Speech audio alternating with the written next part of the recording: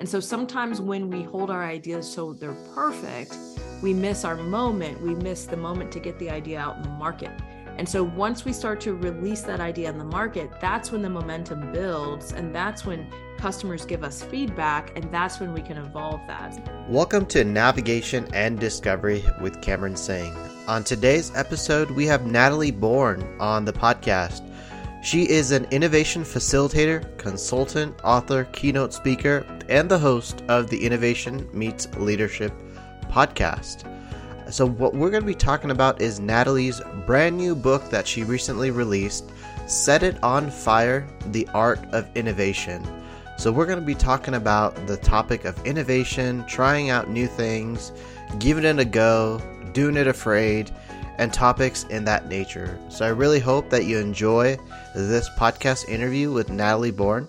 And if you would like to find out more about Natalie and her bio, you can find that in the podcast description on whichever platform that you are listening on. So hope you enjoy this interview with Natalie Bourne. Well, thank you so much, Natalie, for being on the podcast. Happy to have you on the podcast. Thanks for having me, Cameron. I'm excited to be here with you and all your listeners.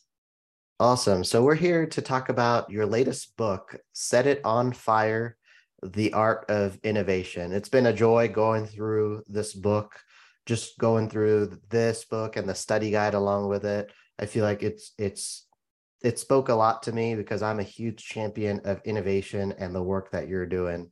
So let's start off by, can you share the heart of your latest book, Set It on Fire, and what made you want to write a book on innovation? Yeah. It's interesting. I had this thought one day, like, man, wouldn't it be great if everyone had an innovation consultant, like somebody that could come alongside of them whenever they had an idea and they didn't know how to get started, or maybe they had a great idea, they just didn't know how to launch it, who to talk to, what to do, what's the frameworks of how I get started. And so that started this journey for me of saying, well, we can give people that through this book. I wanted to, it's a little bit about my journey, my personal story. So there's a lot of me and literal innovations that worked and didn't work, but then there's also just, parts of my story in it.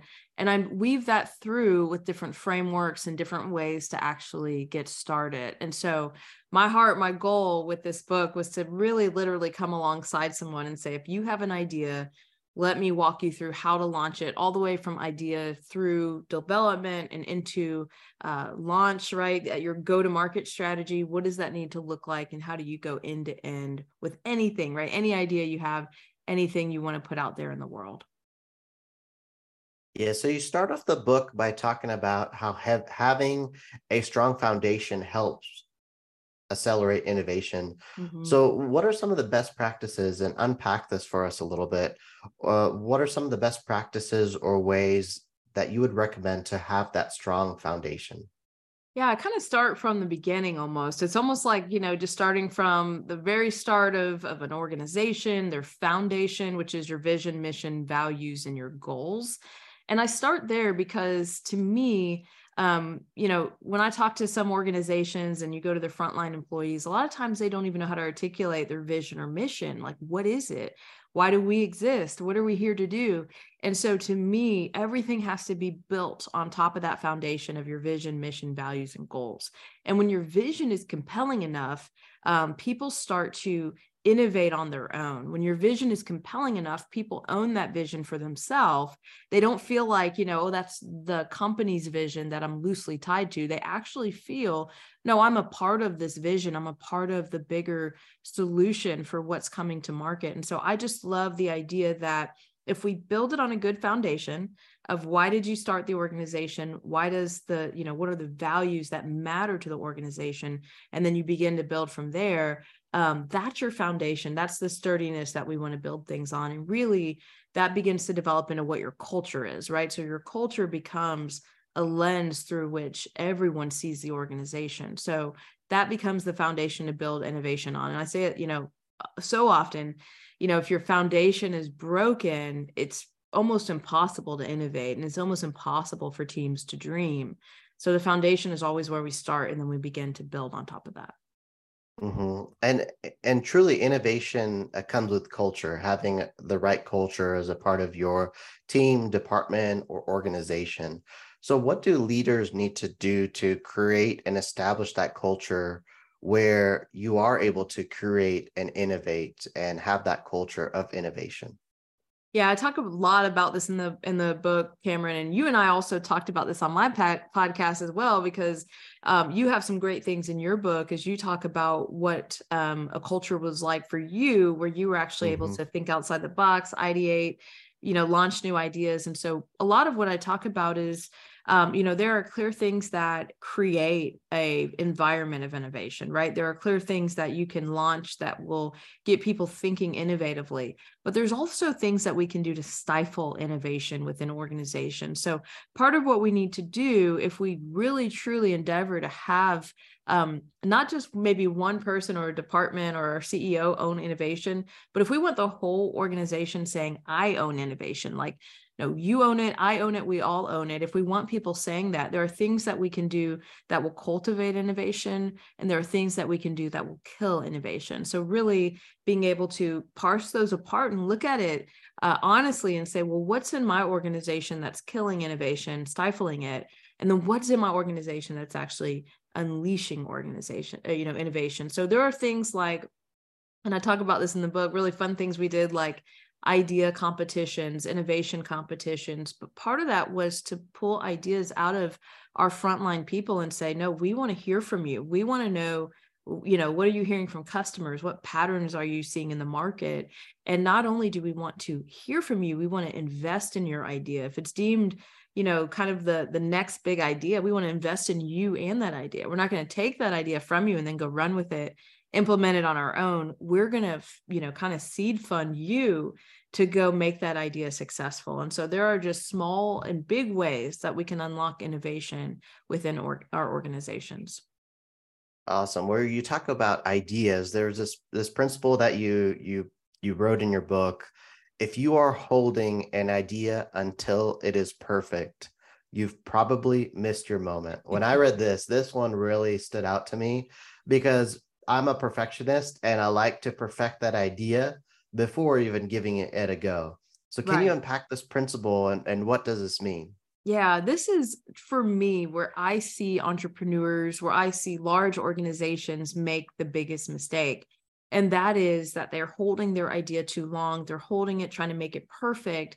But a lot of what I talk about in the book, especially in the chapter, Get Out There and See the World, is, we have to get out behind our desks. We have to go get into the market. We have to talk to our customers, and our customers are going to give us kind of that instant feedback that we really need to receive. So part of what I talk about is, taking your idea out there as a napkin sketch. And do I literally mean drawing on a napkin? No, what I mean is it should feel really low resolution. Like you should have spent, 10 hours on it, not 100 hours, right? So something that it's well enough thought through that you can have a good conversation with somebody, but not so baked in that the person feels like they're going to hurt your feelings if they tell you they don't like your idea. And I share some things in the book where, I did go to customers and talk about my ideas. And I've had customers tell me, I hate that. That's a horrible idea. Great. Tell me more. Because as you tell me more, now I'm really solving the problem that you want me to solve, not the one I think you want to solve. And so sometimes when we hold our ideas so they're perfect, we miss our moment. We miss the moment to get the idea out in the market. And so once we start to release that idea in the market, that's when the momentum builds. And that's when customers give us feedback. And that's when we can evolve that. So if you think of our product as almost like a version 1, we know once we get in the market, maybe it's a version 5, and then we're going to get feedback and take it to version 6. A lot of times what we do is try to take it to version 10 and then release it. And so what happens there is we have missed our moment. We've kind of missed the momentum, and we may be off on what we actually wanted to build for the client in the first place.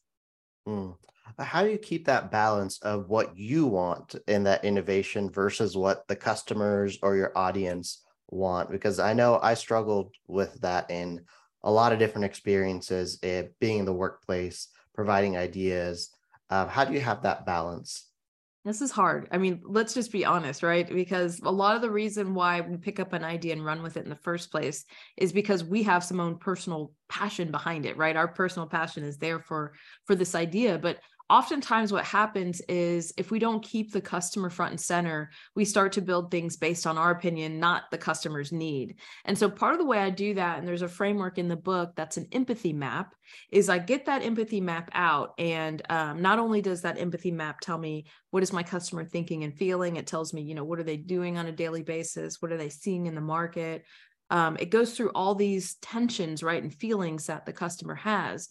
But the last portion of that is something called pains and gains. So I look at what are the pains that they're feeling, and then what are the gains that they may experience if they use my product. Now, my next step is actually to look at those pains and gains and ask myself, is what I'm about to release going to hit a pain or a gain? If it's not, then I may be building that for myself because I think it's a really cool bell and whistle, but they may not actually care about it. And so usually it's that point that I'll go take this idea to the customer and say, hey, I'm thinking about adding this in. Does this matter to you? Is this something you care about? 9 times out of 10, they don't. And that's, obviously disheartening to me because, I love invention and innovation, but to me, we're not doing innovation for the sake of it. We're doing innovation because it solves a problem, it hits a need in the market, and it helps someone. And so if I'm looking at it through that lens, then I have to back up and say, does it matter? And I like to use that empathy map to help direct me on, am I solving a real problem for them? Am I making their life easier? And if I start to say no to those things, then I realize it's probably something I'm excited about, but I don't know if it's going to matter to my client. Yeah, I just recently had a neat experience, and it was it was eye opener for me and some of my partners that started a new venture. Our mission was talking all about how great this new venture is, how awesome this company is, and we had a great mentor of ours come. We were like, take it apart, like, can you perfect this and provide poke holes through this mission that we had?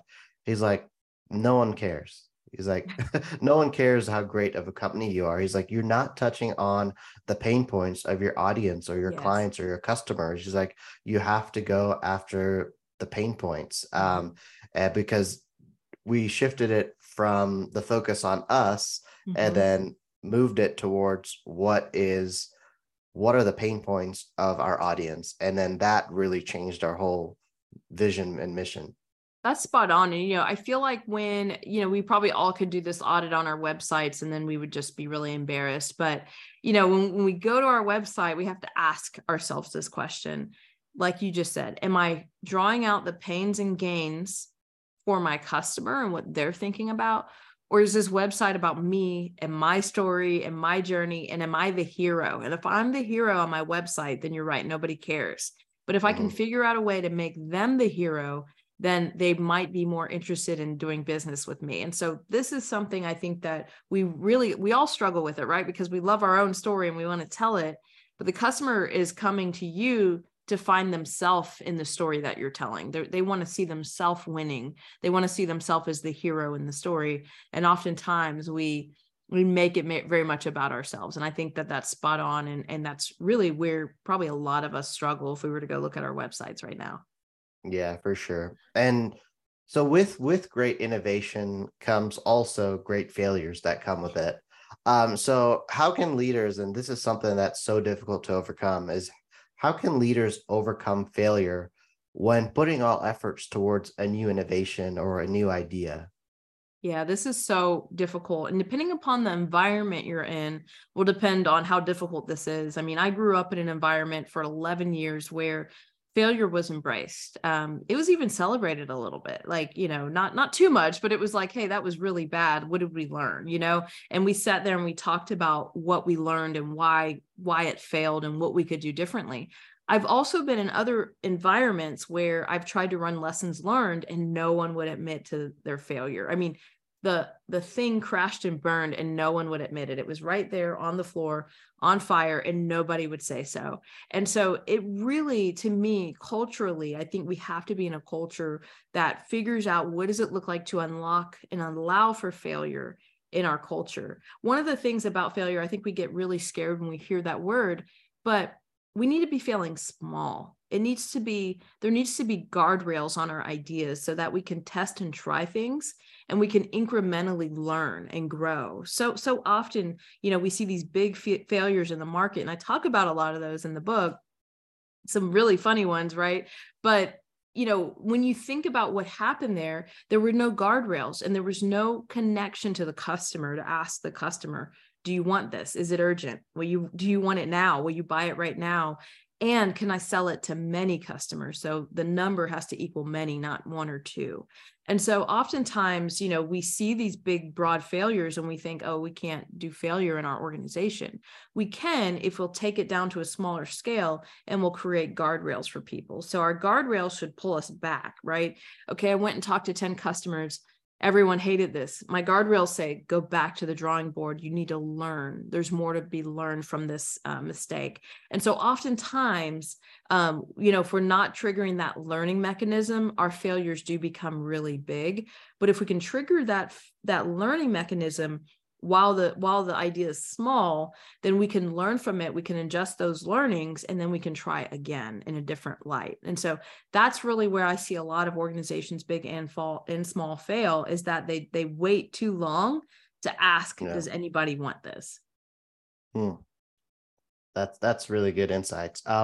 So what do you really hope that your readers, the people that get their copy and read Set It on Fire, what do you hope they get out of this book? Yeah, I really want them to set their ideas on fire. Like I want them to, I think there's two things here. A lot of times we are steeped in limiting thinking. And it's that holds us back from starting the business, to launching the product, to stepping out in faith and doing what we feel called to do. Oftentimes fear holds us back. I just did a conference and I said, the top 5 things that people fear are rejection, failure, public speaking, of course, right? That's like always up there at the top. The fear of change, and then also the fear of not being good enough. But if you're going to make an impact and make a difference in this world, you're going to have to face all 5 of those fears head on, and you're going to have to do it afraid. And so my hope with this book, Set It on Fire, is to just give people a field guide to launch their ideas safely, to feel like they can fail fast, fail cheap, but to feel like they can continue to move forward until they get their idea out there into the market. And just the understanding that, we all start by knowing nothing, but we still have to start. And I just want people to, break the boxes that they've put themselves in, to break the limiting thinking that they have and begin to move forward and begin to invent and invest in the ideas that they have. So how can people get a copy of Set It on Fire, and how can also people connect with you in the work that you're doing? Absolutely. So you can head over to setitonfire.co. Don't go to .com. So setitonfire.co, and you can check out my book. I have the book there, the study guide, the masterclass, have it all right there. And my audiobook will be coming out soon, which I'm super excited about. But you can connect with me there. And then you can also follow me on almost every platform at Innovation Meets Leadership. Awesome. Well, we're going to go into a little bit of a rapid fire as we close this podcast. So what are you reading today, or what are some reads that you recommend? Okay. Well, first and foremost, navigation and discovery. So that is for sure on my list. But I'm also, what I'm also doing right now is getting back into some old school reads with like Peter Drucker and stuff like that, kind of going back to some of the business foundations right now as well. Yeah, those are some good ones with Peter Drucker. What is one bucket list item you still have yet to do? Oh, man. So, okay, go to Africa. Like that's one that I would love to do. I haven't done it yet. I've been to over 18 countries in my career, but I've never been to Africa. So there you go. Awesome. And then dead or alive, who would you like to have lunch with? Gosh. Oh, that's good. I mean, there's so many good ones. I think Martin Luther King is probably in my top 3. Awesome. Well, Natalie, it was awesome to chat with you a little bit on your book and learn more about the work that you do in the space of innovation. Any closing thoughts to our listeners? Well, one, I would love for you guys to come on my podcast and check out Cameron's episode. It's so good. And we talk about his book more, which I'm beginning to dig into deeper, and just it's just a fun journey that he's on. But I just like, the biggest thing I want to tell people today is do it afraid. Whatever it is, whether it's writing a book like myself and Cameron have done, or other things, the first step with anything you want to do is to do it afraid. So get started today. Awesome. Well, don't forget, get your copy of Set It on Fire, and the link will be provided in the podcast description to Natalie's website. And Natalie, thank you again for being on the podcast. Absolutely. Thanks for having me. This was fun.